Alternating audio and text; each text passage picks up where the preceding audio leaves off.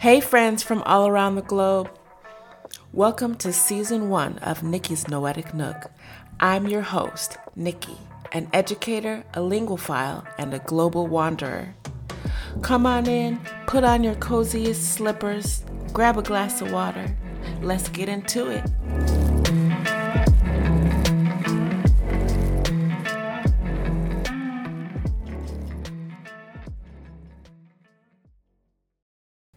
Hey friends, welcome back. Last episode, we read Chapter 3 of Matilda by Roald Dahl. In Chapter 3, The Hat and the Superglue, Matilda plays her first prank on her family by squeezing superglue inside the rim of the hat her father wears. As a result, his hat becomes glued to his head and he is unable to remove it. Superglue. Do you have such thing in your country? What have you used it for? Have you played any pranks on anyone before? So our next chapter, Chapter 4, is called The Ghost. Let's begin. There was comparative calm in the Wormwood household for about a week after the superglue episode. The experience had clearly chastened Mr. Wormwood, and he seemed temporarily to have lost his taste for boasting and bullying. Then suddenly he struck again. Perhaps he had had a bad day at the garage and had not sold enough crummy second-hand cars. There are many things that make a man irritable when he arrives home from work in the evening, and a sensible wife will usually notice the storm signals and will leave him alone until he simmers down. When Mr. Wormwood arrived back from the garage that evening, his face was as dark as a thundercloud, and somebody was clearly for the high jump pretty soon. His wife recognized the signs immediately and made herself scarce. He then strode into the living room. Matilda happened to be curled up in an armchair in the corner, totally absorbed in a book. Mr. Wormwood switched on the television. The screen lit up. The program blared. Mr. Wormwood glared at Matilda. She hadn't moved. She had somehow trained herself by now to block her ears to the ghastly sound of the dreaded box. She kept right on reading, and for some reason, this infuriated the father. Perhaps his anger was intensified because he saw her getting pleasure from something that was beyond his reach. "Don't you ever stop reading?" he snapped at her. "Oh, hello, Daddy," she said pleasantly. "Did you have a good day?" "What is this trash?" he said, snatching the book from her hands. "It isn't trash, Daddy. It's lovely. It's called The Red Pony. It's by John Steinbeck, an American writer. Why don't you try it? You'll love it." "Filth," Mr. Wormwood said. "If it's by an American, it's certainly to be filth. That's all they write about." "No, Daddy, it's beautiful. Honestly, it is. It's about—" "I don't want to know what it's about," Mr. Wormwood barked. "I'm fed up with your reading anyway. Go and find yourself something useful to do." With frightening suddenness, he now began ripping the pages out of the book in handfuls and throwing them in the waste paper basket. Matilda froze in horror. The father kept going. There seemed little doubt that the man felt some kind of jealousy. "How dare she?" he seemed to be saying with each rip of a page. "How dare she enjoy reading books he couldn't? How dare she?" "That's a library book," Matilda cried. "It doesn't belong to me. I have to return it to Mrs. Phelps." "Then you'll have to buy another one, won't you?" the father said, still tearing out pages. "You'll have to save your pocket money until there's enough in the kitty to buy a new one for your precious Mrs. Phelps, won't you?" With that, he dropped the now empty covers of the book into the basket and marched out of the room, leaving the telly blaring. Most children in Matilda's place would have burst into floods of tears. She didn't do this.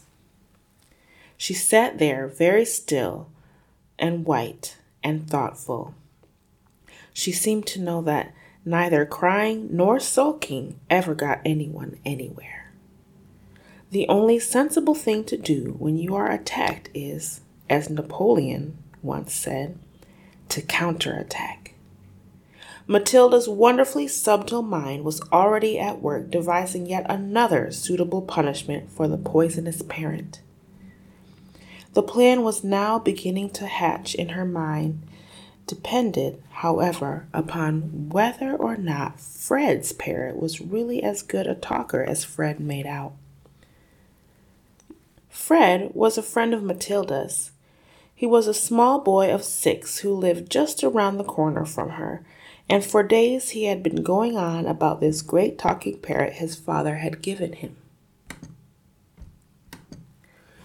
So the following afternoon, as soon as Mrs. Wormwood had departed in her car for another session of bingo, Matilda set out for Fred's house to investigate.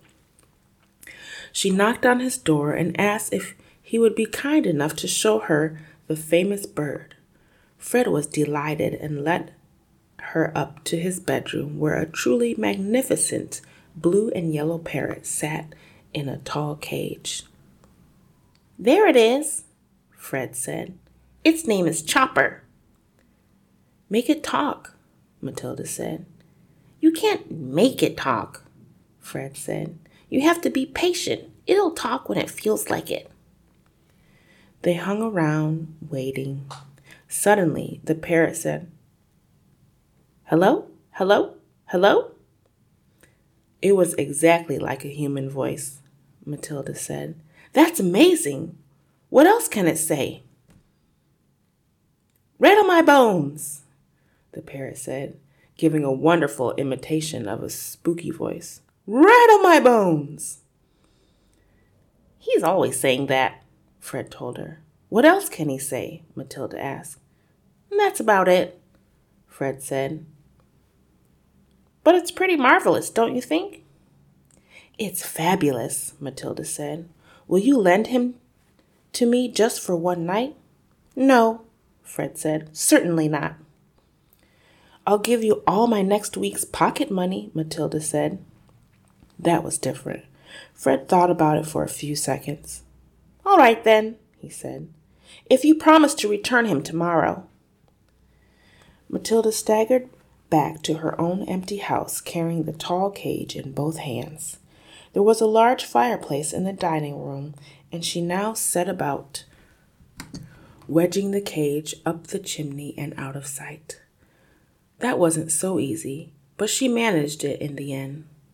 "Hello, hello, hello?" The bird called down to her. "Hello, hello!" "Shut up, you nut," Matilda said, and she went out to wash the soot off her hands. That evening, while the mother, the father, and the brother and Matilda were having supper as usual in the living room in front of the television, a voice came loud and clear from the dining room across the hall. "Hello, hello, hello," it said. "Harry!" cried the mother, turning white. "There's someone in the house! I heard a voice!" "So did I," the brother said.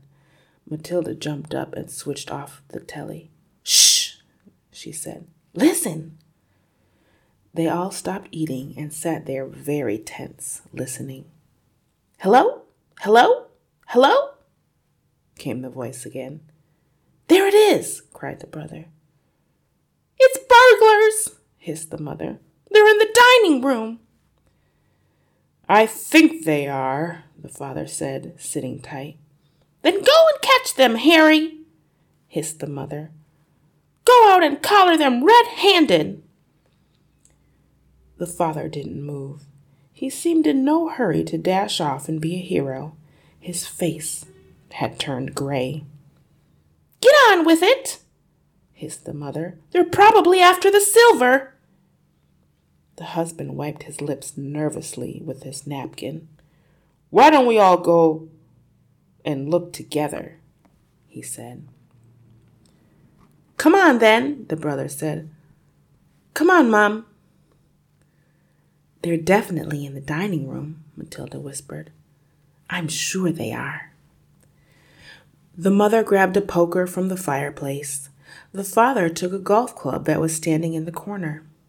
The brother seized a table lamp, ripping the plug of it out of its socket. Matilda took the knife she had been eating with, and all four of them crept towards the dining room door, the father keeping well behind the others. "Hello? Hello? Hello?" came the voice again. "Come on," Matilda cried out, and she burst into the room, brandishing her knife. "Stick 'em up," she yelled. "We've caught you." The others followed her, waving their weapons. Then they stopped. They stared around the room. There was no one there. "There's no one here," the father said, greatly relieved. "I heard him, Harry," the mother shrieked, still quaking. "I distinctly heard his voice. So did you." "I'm certain I heard him," Matilda cried. "He's in here somewhere." She began searching around the sofa and behind the curtains. Then came the voice once again, soft and spooky this time. "Rattle my bones," it said. "Rattle my bones." They all jumped, including Matilda, who was a pretty good actress. They stared around the room. There was still no one there. "It's a ghost," Matilda said. "Oh, heaven help us!" cried the mother, clutching her husband round the neck. "I know it's a ghost," Matilda said. "I've heard it here before. This room is haunted. I thought you knew that." "Save us!" the mother screamed, almost throttling her husband. "I'm getting out of here," the father said, grayer than ever now. They all fled, slamming the door behind them. The next afternoon, Matilda managed to get a rather sooty and grumpy parrot down from the chimney out of the house without being seen. She carried it through the back door and ran with it all the way to Fred's house. "Did it behave itself?" Fred asked her. "We had a lovely time with it," Matilda said. "My parents adored it." Okay, friends, that's the end of the chapter, The Ghost. Here's some food for thought. What two events led to Matilda's decision to play the second prank? Also in the chapter, Matilda mentioned Napoleon, who was a very effective French military leader. She wanted to deliver a counterattack, which is to return of an attack. So in your opinion, who was most affected by Matilda's counterattack? Can you explain your thinking? Leave your thoughts and ideas in the comments or send me an email, and I'll see you in the next episode. That's a wrap for today's episode. Be sure to share this with your friends. Do you have any suggestions for Season 2? Leave a comment, and don't forget to like and subscribe. Or you can also send me an email at nnniklee@posteo.org. That's posteo.org. Don't forget to leave your slippers at the door, and we'll see you next time at Nikki's Noetic Nook.